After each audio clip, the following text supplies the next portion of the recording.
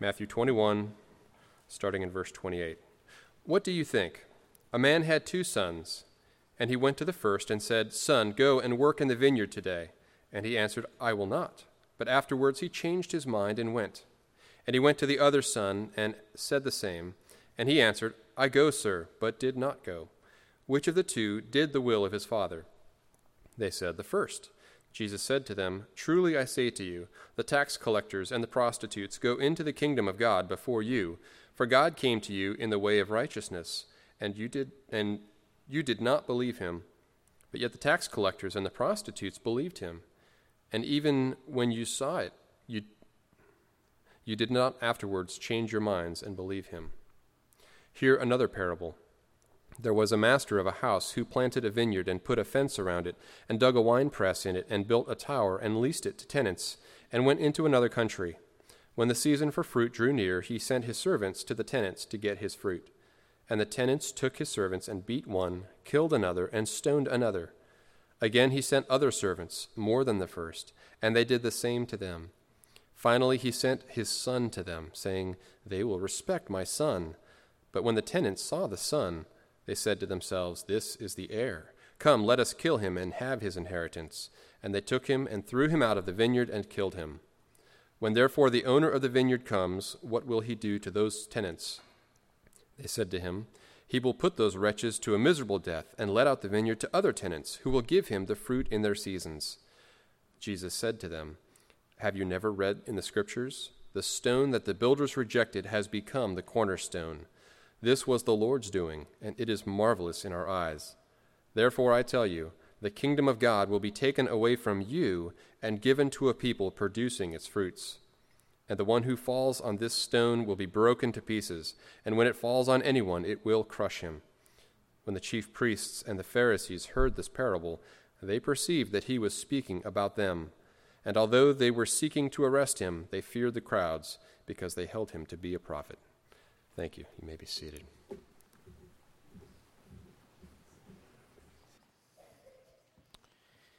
Amen. Let's pray.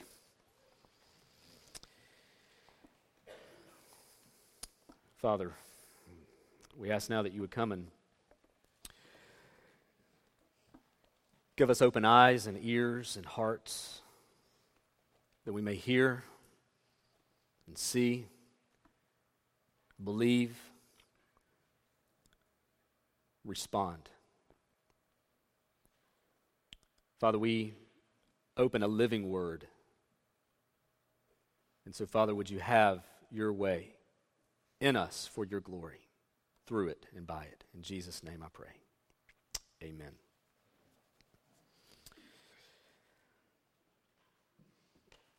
Well, I've only received one speeding ticket in my life. And it's been since I've moved to Maryland. It was the day when Colin broke his arm, and we were told to quickly take him to Children's Hospital in Washington, D.C. because he would need surgery. In fact, they said, we don't even recommend you go home first, that you go straight there. So, as a good dad, I proceeded to drive with a sense of urgency about me and began to make our way to Washington, D.C., which we arrived. He had the surgery. It was actually a lot worse than we thought, so he was there multiple days. Came home, and all is well today with his arm, for the most part. Well, many weeks later, along with the tidal wave of medical bills, we received a kind statement in the mail from the government of Washington, D.C., whatever they're called. It had a nice little picture of my Jeep with the license plate on it, and it proceeded to tell me that I was doing 45 and a 35, and one of those kind red light cameras had caught me. Well, I was a bit agitated by that, as most would be, because of the emergency that was at hand. Now, what I didn't take the time to do is realize that they didn't realize that there was a sensitive emergency at hand, and so I began to appeal my case by collecting the medical statements and bills and go through this lengthy process of appealing and saying it was an emergency. Yes, I was doing that speed in which I was caught. I don't deny that, but it was an emergency. Well, it was sometime, a long time later, months, that I was finally told that I had not submitted adequate proof and thus needed to pay the fine. Or I could still appeal, but it would take 2 to 3 years to get word as to whether or not they agreed with my appeal. So I paid the fine.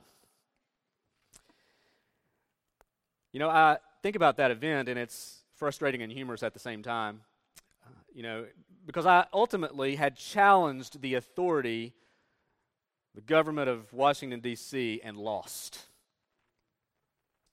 Now, you could argue that, well, you could have appealed and eventually won. At the end of the day, really, they won. You know, we could look at various authorities in our lives and various authorities that have been put into place and see the good and the bad and the ugly in the midst of it all. And we can question authority, and we can sit there and analyze, well, that's just yet another problem with government, and there's certainly all kinds of problem with that, and I'm not here to speak about government today at all. But I am here to speak about the authority of the true king of an everlasting kingdom. You see, for some time, the Pharisees had been questioning Jesus' authority, challenging his authority. And when we come to Matthew chapter 21, in particular these two parables, there had already been strife between Jesus and the Pharisees, religious leaders, for quite a while, but it seems here to come to a head. It seems to intensify because he uses two parables to specifically confront them in their rebellion against his authority. And they know it by the time he's finished. They had questioned his authority. In fact, there had been many, like the Pharisees, who had questioned his authority, but there had been some, though few, who had embraced Christ and submitted to his authority. Friends, until Jesus comes again, that's the way that it will be. There will be those who stand in opposition to Christ and his authority, claiming their own authority, submitting to other authorities, or saying all authorities are valid. Just pick one.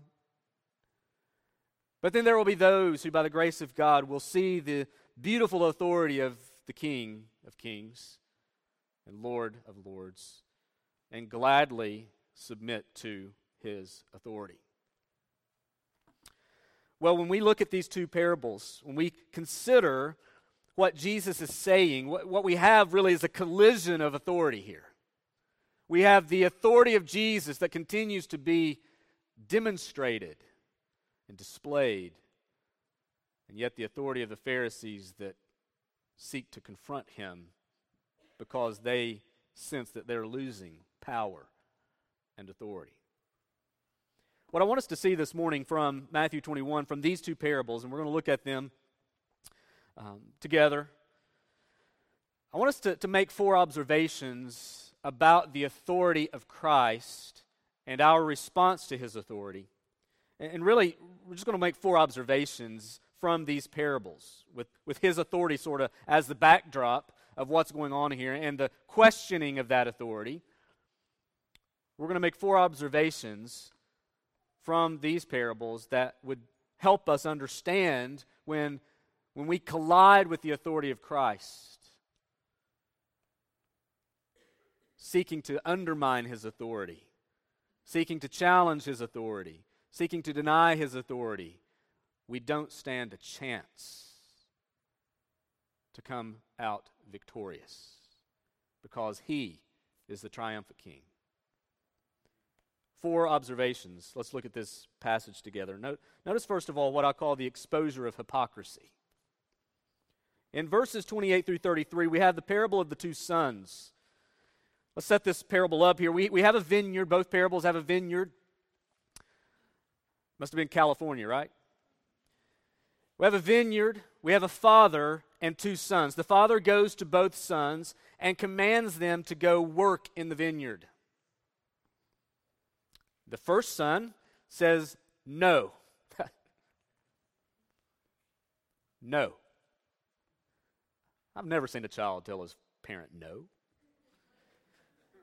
But later regrets it and repents and goes and works in the vineyard. But then we see the second son. He says, I will go. But he never went. And so Jesus asked the question, which of the two did the will of his father? And the Pharisees reply at this time, the first son. Jesus goes on to explain the parable that indeed he was exposing the hypocrisy of these Jewish leaders. He was exposing their hypocrisy, and he was pointing to them that it was the tax collectors and prostitutes, the most unlikely and unfit, outwardly speaking, that would actually go into the kingdom before those who seemed most likely and fit, quote unquote, to enter the kingdom.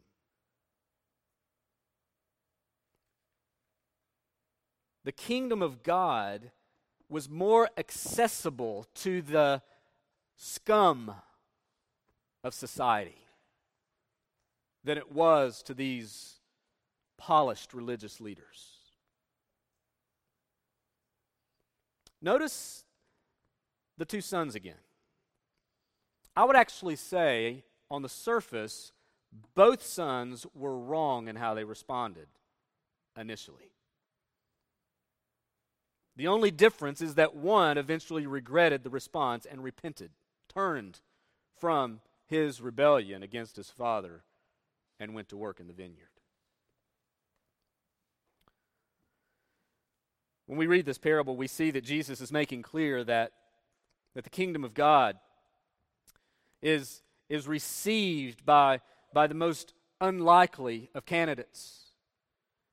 And it's like these religious hypocrites, like the Pharisees, that would be the most likely candidate to be considered outside of the kingdom.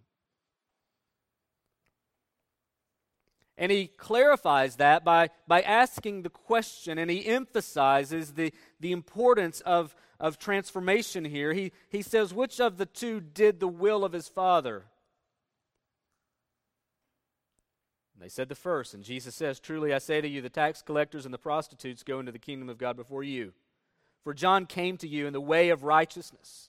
You did not believe him, but the tax collectors and the prostitutes believed him. And even when you saw it, you did not afterward change your minds and believe him. What Jesus is saying here really is, at the end of the day, actions speak louder than words. James put it this way: faith without works is dead. Not that we're saved by our faith, but our faith will demonstrate itself through our works. We're not that we're saved by our works, I should say. Clarify that piece before some of you have a heart attack. We are saved by faith in Jesus Christ, not by works. Let's make that clear this morning. The first son demonstrates his rebellion, but ultimately repents, demonstrating a changed heart. The second son gives a positive response, yes, I'll go, but he never shows up, giving us a picture of who give God all the surface level compliance that they can give, and yet still refuse to obey the Lord. And all that Jesus is saying here is that those who claim to be God's people will show it by submitting to his authority. In John chapter 14, verse 15, we read, if you love me, you will keep my commandments. There are several things that I think you should take away from this parable for your own life. First of all, you should examine your heart. Listen, religious hypocrisy is rampant in our churches.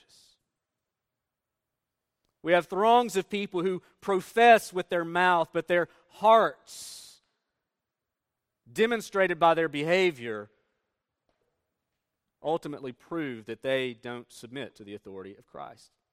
Listen to the warnings again in Matthew chapter 23 to the Pharisees. He says, "Woe to you, scribes and Pharisees, hypocrites! For you are like whitewashed tombs, which outwardly appear beautiful, but within full of dead people's bones and all uncleanness. So you outwardly appear righteous to others, but within you are full of hypocrisy and lawlessness." Friends, if this could be true of the religious elite, how much more true could it be for us? Friends, the first place you and I need to examine is our hearts. Do we ultimately have a changed heart? We talked in our Equip class this morning from Luke 6 that good trees don't bear bad fruits, and bad trees don't bear good fruit. It says in that text in Luke 6, the good person out of the good treasure of his heart produces good, and the evil person out of his evil treasure produces evil. For out of the abundance of the heart, his mouth speaks. We should examine our hearts. Have we genuinely repented of our sins and turned to serve Christ? Are we like the first son? Or are we more like the second? Not only should we examine our hearts, we should evaluate our work. Are you striving to do the will of God by pursuing His commands with joy? You know, outward signs of compliance are not ultimate. They must be heart-driven. For example, when we gather for worship, we can have a room full of first and second sons present today.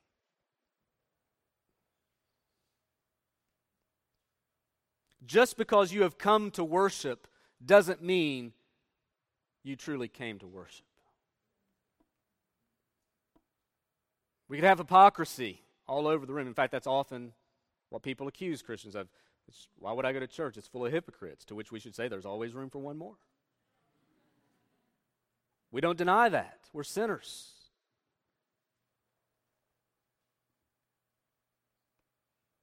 Friend, what are you doing to help cultivate the vineyard? Are you bearing fruit that is consistent with vineyard-type fruits? See, Jesus is exposing the hypocrisy of the Pharisees and the religious leaders of the day, showing that, listen, you can put the outward stuff on all day long, but you will ultimately demonstrate whether or not you belong to me when you go and work in my vineyard. We have to begin in the heart, because we can put on a show for people. We can look busy like vineyard workers. We can look like busy vineyard workers all day long, and if our hearts have not been truly transformed, we're nothing more than a Pharisee, or like a second son here in this text. You know, I'm not sure that we really feel the shock value of this text like the Pharisees would have felt it. Due to our culture today, I think that when you hear about a tax collector and a prostitute, that it doesn't have I think we've almost become numb to those kinds of things, and it doesn't feel as shocking today as it once did, maybe. But for a Pharisee to be told that tax collectors and prostitutes would go in the kingdom of God before them, those were fighting words.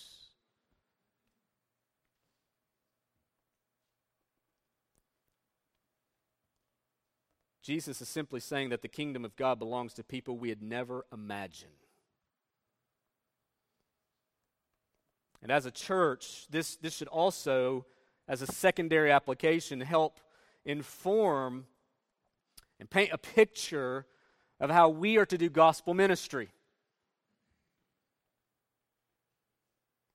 You know, there's a lot of talk today about implicit racial bias.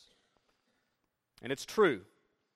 We draw conclusions about people just by looking at them. I guarantee you've done it all week. Every single one of us have done that. You look at somebody, doesn't matter their color, doesn't matter their background, doesn't matter their language, whatever. You look at them and you've drawn certain conclusions about them. And we as a people have to learn to fight against those biases that we have and learn to picture of them, to learn to look at them and examine them as those who are created in the image of God and step back and draw proper conclusions. But while that may be true, we do the very same thing with the gospel. You could call it implicit kingdom bias. We will look at someone and we will think, they're not fit for the kingdom. They would never believe this stuff. But you could look at another person that seems to be very moral and upright and polished. Say, yeah, it's those kinds of people that would believe this stuff. And draw certain conclusions and then only be taking the gospel to those people you think will respond, when in reality it's the very unlikely candidates that would receive the kingdom of God before those.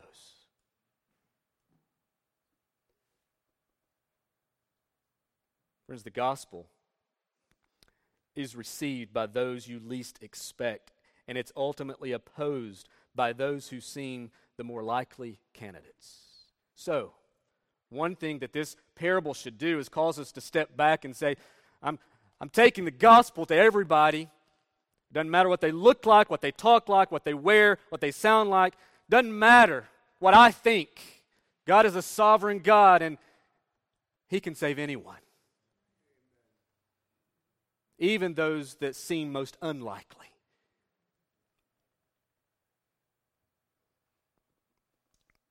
He exposes hypocrisy. But number two, the severity of sin. Moving on to the next parable, it's another vineyard. You know, when you think about parables, most parables, not all, most of the parables have one overarching point. And this parable seems to break the pattern a bit because there seems to be several points and observations emerging from it. So just to summarize the parable again, you have a vineyard, an owner. The owner sets up the vineyard there in verse 33, plants a vineyard, puts a fence around it. Just look at the care that he takes with this vineyard. Builds a tower in it, leases it to tenants, and he goes away into another country. So this vineyard owner hires tenant farmers to come and work the vineyard while he's away. But then as the time for harvest, or the season for fruit in verse 34 draws near, he sends his servants to gather the fruit. Seems logical, but they're not received so well, are they? Sends servants, they're brutalized and killed, and then he sends more servants, the same thing, and then he sends his son, and they kill him. You know, if you read in Isaiah chapter 5, verses 1 through 7, the Lord there describes Israel as a vineyard. So you have this imagery of the people of God in the Old Testament of being described in vineyard terms, except in that specific chapter, it's not a healthy vineyard. Things have soured, no pun intended. It's not a healthy, thriving vineyard. And here he's using vineyard language to refer to his people again.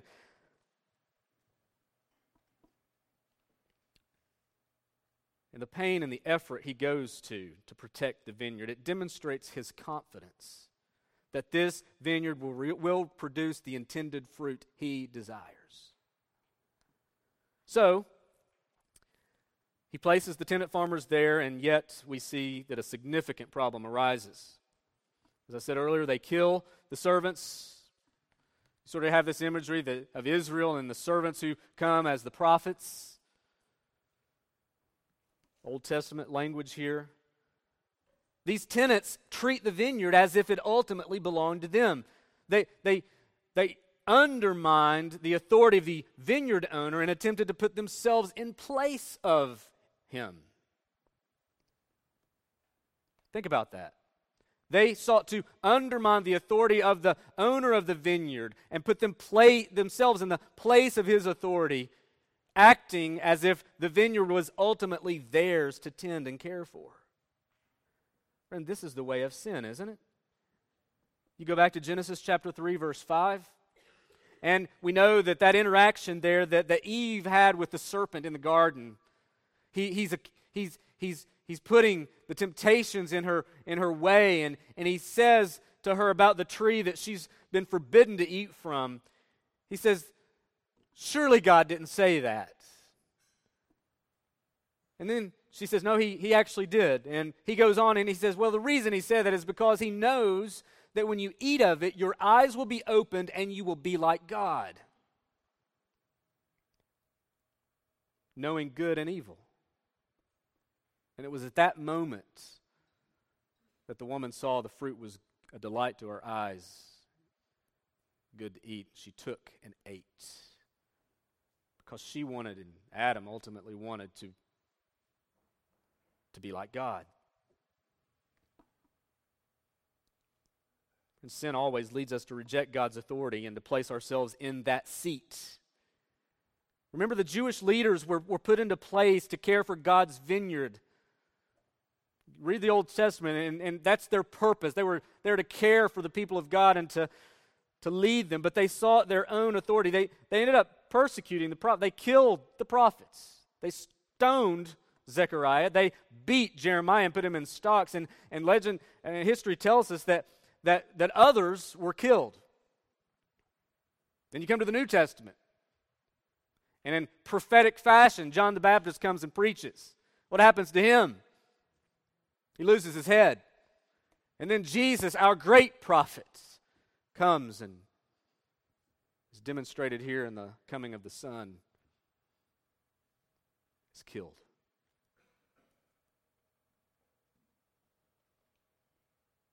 As these leaders have been given great privilege. These tenants have been given a great privilege, but they abused their privilege in order to seek their own agenda and their own glory. Let that be a reminder to each of us who find ourselves with enormous privilege as the people of God. We've been given a place at the table of the King.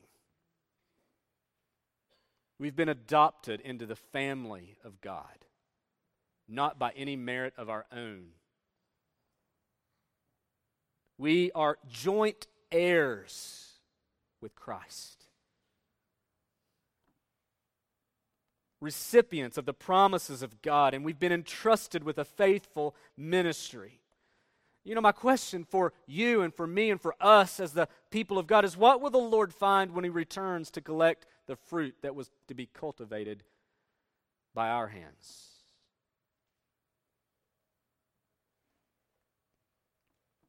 There's a great temptation for us to forget that the kingdom of God is God's and not ours. We're merely called to be His tenants and servants. We're not the owner. And sin will always lead us away from submitting to Christ and His authority down a path that seeks to elevate ourselves so that we become the authority.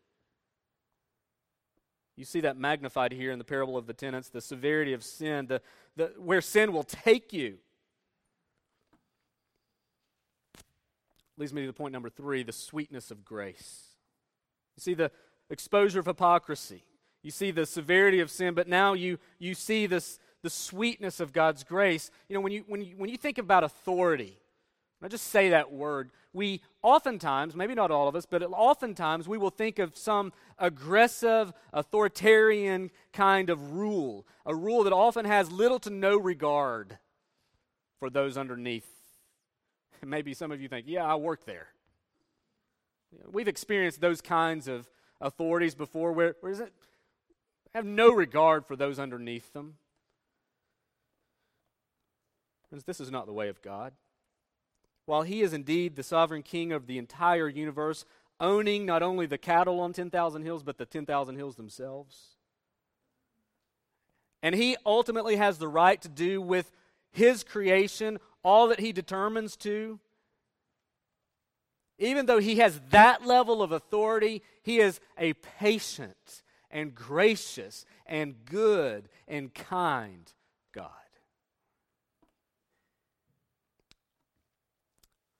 I love an old Martin Luther quote. Luther once said, if I were God and the world had treated me as it treated him, I would kick the wretched thing to pieces.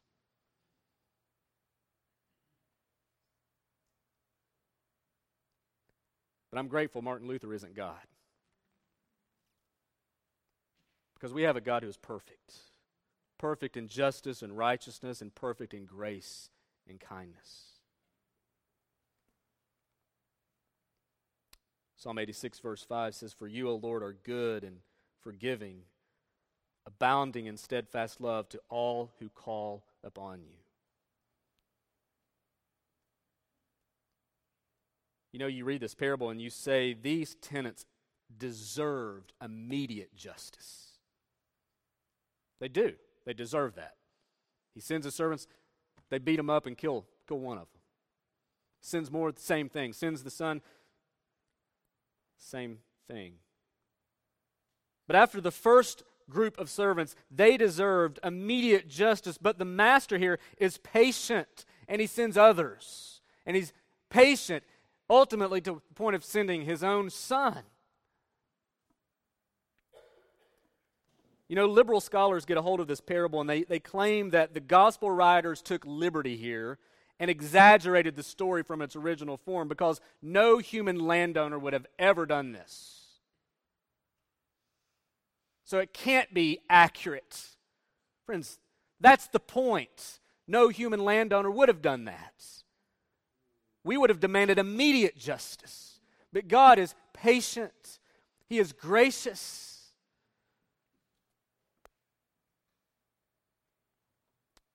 William Hendrickson said it this way. He said, "It is a parable depicting sin most unreasonable and love incomprehensible."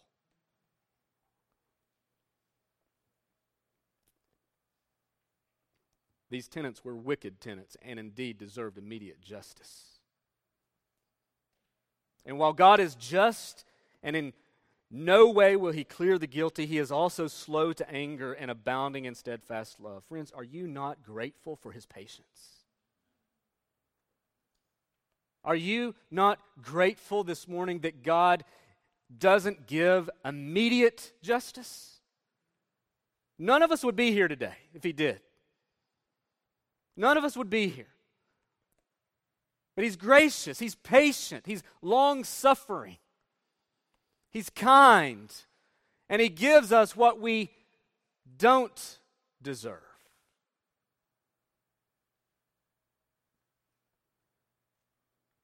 We see the sweetness of grace saturating this parable.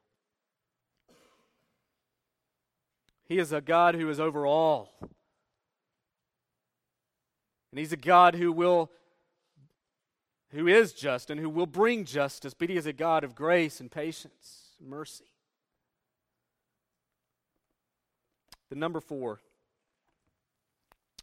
Another thing that we observe from this passage is the triumph of Christ. We've walked through the first 2 points really that exposes the sinfulness of man, the hypocrisy, and just how bad sin can be in response to the authority of Christ. But then now we've seen how God, he's all over all, he's authoritative, but he's gracious. But when you get to this last point, we see his justice, the fact that Christ is triumphant. In Daniel chapter 2, we read about Nebuchadnezzar. He had a dream. Nebuchadnezzar is king of Babylon, and the Babylonians had taken many of the people captive into exile, and Nebuchadnezzar has a dream, and Daniel is there, and no one is found that's able to interpret the dream. But Daniel says that he can. And in Daniel chapter 2, verse 31, this is what we read in Daniel's interpretation. He says, "You saw, O king, and behold, a great image. This image, mighty and of exceeding brightness, stood before you, and its appearance was frightening. The head of this image was of fine gold, its chest and arms of silver, its middle and thighs of bronze, its legs of iron, its feet partly of iron and partly of clay. As you looked, a stone was cut out by no human hand, and it struck the image on its feet of iron and clay and broke them in pieces. Then the iron of clay and the clay, the bronze, the silver, and the gold all together were broken in pieces and became like the chaff of the summer threshing floors, and the wind carried them away so that not a trace of them could be found. But the stone that struck the image became a great mountain and filled the whole earth." This was the dream. Now we will tell the king its interpretation. You, O king, the king of kings, to whom the God of heaven has been given the kingdom, who has given the kingdom, the power and the might and the glory, and into whose hand he is given. Wherever they dwell, and the children of man, the beasts of the fields, the birds of the heavens, making you rule over them all, you are the head of gold. Another kingdom inferior to you shall arise after you, and yet a third kingdom of bronze, which shall rule over all the earth. And there shall be a fourth kingdom, strong as iron, and because iron breaks to pieces and shatters all things. And like iron that crushes, it shall break and crush all these. And as you saw the feet and toes, partly of the potter's clay and partly of iron, it shall be a divided kingdom, but some of the firmness of iron shall be in it, just as you saw iron mixed with the soft clay. And as the toes of the feet were partly iron and partly clay, so the kingdom shall be partly strong and partly brittle. As you saw the iron mixed with soft clay, so they will mix with one another in marriage, but they will not hold together, just as iron does not mix with clay. And here's verse 44. And in the days of those kings, the God of heaven will set up a kingdom that shall never be destroyed, nor shall the kingdom be left to another people. It shall break in pieces all these kingdoms and bring them to an end, and it shall stand forever. Just as you saw that a stone was cut from a mountain by no human hand, that it broke in pieces the iron, the bronze, the clay, the silver, and the gold. A great God has made this known to the king. What shall be after this? The dream is certain, and its interpretation is true. And I think it's with this in mind that Jesus now is telling these Pharisees. He asks them, when the vineyard comes, or when the owner of the vineyard comes, what will he do with those tenants? And they said to him, he will put those wretches to a miserable death and let our vineyard to other tenants who will give him the fruits of their seasons. And then Jesus quotes Psalm 118. He says, have you never read the scriptures? The stone that the builders rejected has become the cornerstone. This was the Lord's doing, and it's marvelous in our eyes. Therefore, I tell you, the kingdom of God will be taken away from you and given to a people producing its fruits. And the one who falls on this stone will be broken to pieces, just like that imagery in Daniel 2. When it falls on anyone, it will crush him. Chief priests and Pharisees heard this parable. They perceived that he was speaking about them. And although they were seeking to arrest him, they feared the crowds because they held him to be a prophet. While the owner demonstrates amazing patience, there was coming a day when he would return, and the tenants would face the consequences of their behavior. And it's interesting, Jesus here quotes Psalm 118, verses 22 and 23. That psalm itself is a thanksgiving hymn celebrating the deliverance of Israel from other enemies by miraculous victory.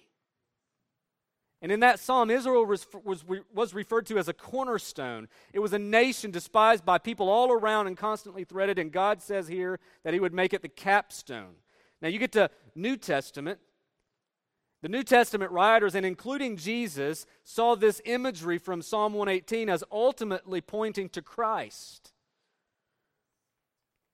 That he is now in view, that he is the cornerstone, the capstone. Very beautiful and decorative stone that would often be put into place. So as the stone, Jesus is the one the builders rejected. But this stone is not simply tossed aside and crumbled. He's pointing to the triumph of his kingdom. It would be this stone that would crush those who denied him and opposed him. Friends, listen, God will remove the wicked tenants from their privileged status and give the vineyard to new tenants. What he's saying here is some take this as a direct implication that he's now removing his privilege or the blessings of the Jews and giving them to the Gentiles. And that's not totally true. He does do that. He doesn't totally discount the Jews at this point. He's talking about the Pharisees, the corrupt, evil leaders within. He's saying, I'm taking them, the kingdom, away from them and giving it to the people, my people, who are comprised of both Jew and Gentile, the blessings that they will rejoice, that they will enjoy. Friends, listen, the point of all of this is that no matter the opposition, God's vineyard will prevail, and He, as the owner, will come and hold those account that refused to work this vineyard.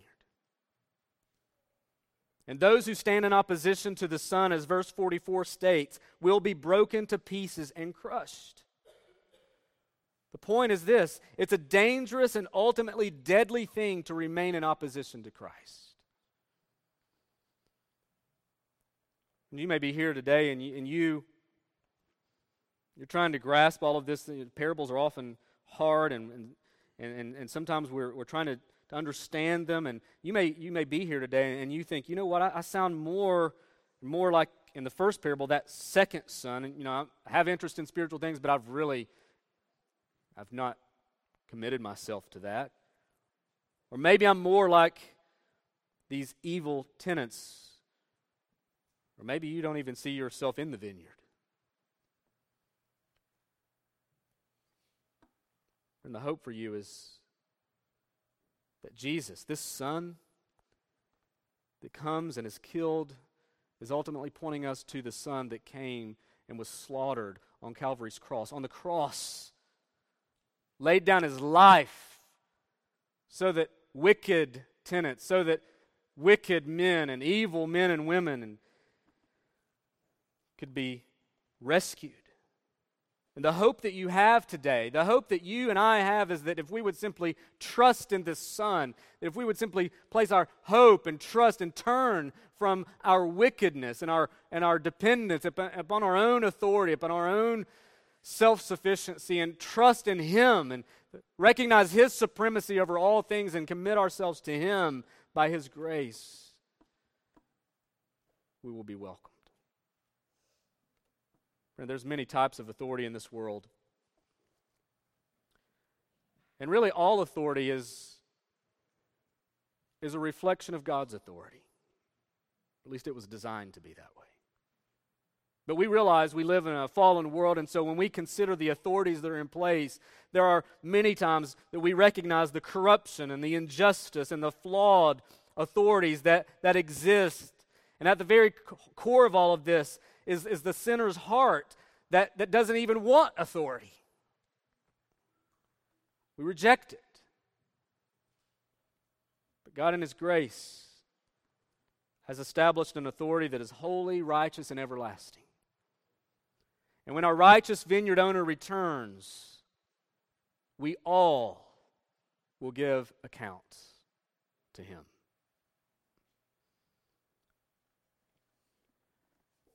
If that day were today,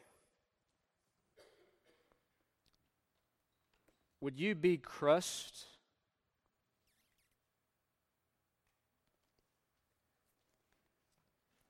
Or would you stand in hope and in victory? In the midst of a world filled with hypocrisy, betrayal, and rejection, we have a faithful Savior. A faithful Savior who laid down His life for sinners in triumphant fashion. Have you yielded to this great Savior? Are you producing the fruits of this kingdom that He's called you to produce? Friends, on that day, will you stand or will you be crushed? Only you can answer that question. Let's pray.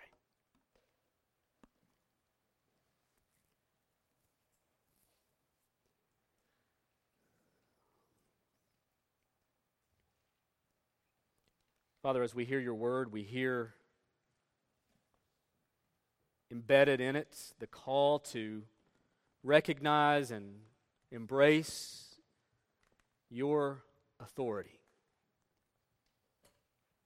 But we also realize, Lord, that there is, as evidenced in these parables, the reality of sin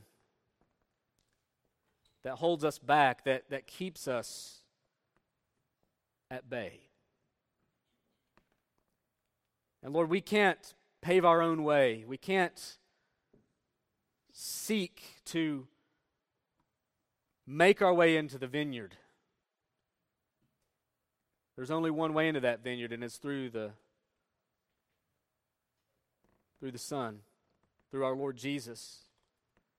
So Lord, would you make us faithful, fruitful vineyard workers?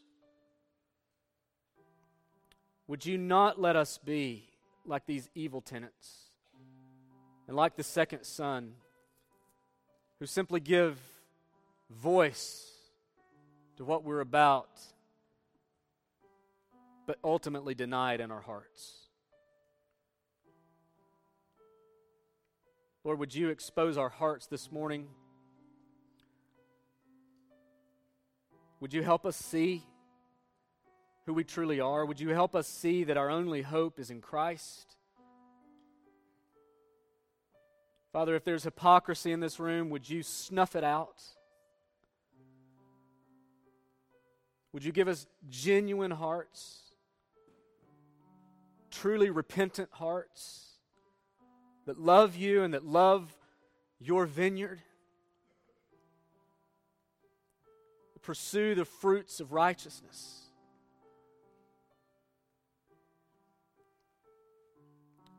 Father, would you help us to realize that one day we will stand before you and give accounts, that you will bring justice, that you will bring us to account for our sin and for our actions. And our only hope on that day, Lord, our only hope is whether or not we've trusted in the one who gave himself for sin. For the one who knew no sin but yet became sin, so that in him we might become the righteousness of God. Lord, there's not a righteous bone in our bodies because it's all affected by sin. But Lord, we can be covered by the one who is righteous. We can be cleansed by the one who laid down his life for us, knowing, Lord, that there's room for all. The lowliest of the low, the outcast. Father, it's not the healthy that you came for, it's the sick. And Lord, we're all sick.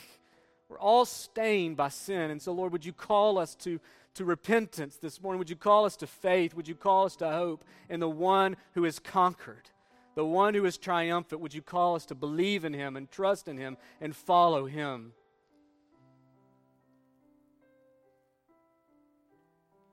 God, move in our hearts now as we stand and sing. Help us to respond in faith, in trust, in hope. We pray this in Christ's name. Amen.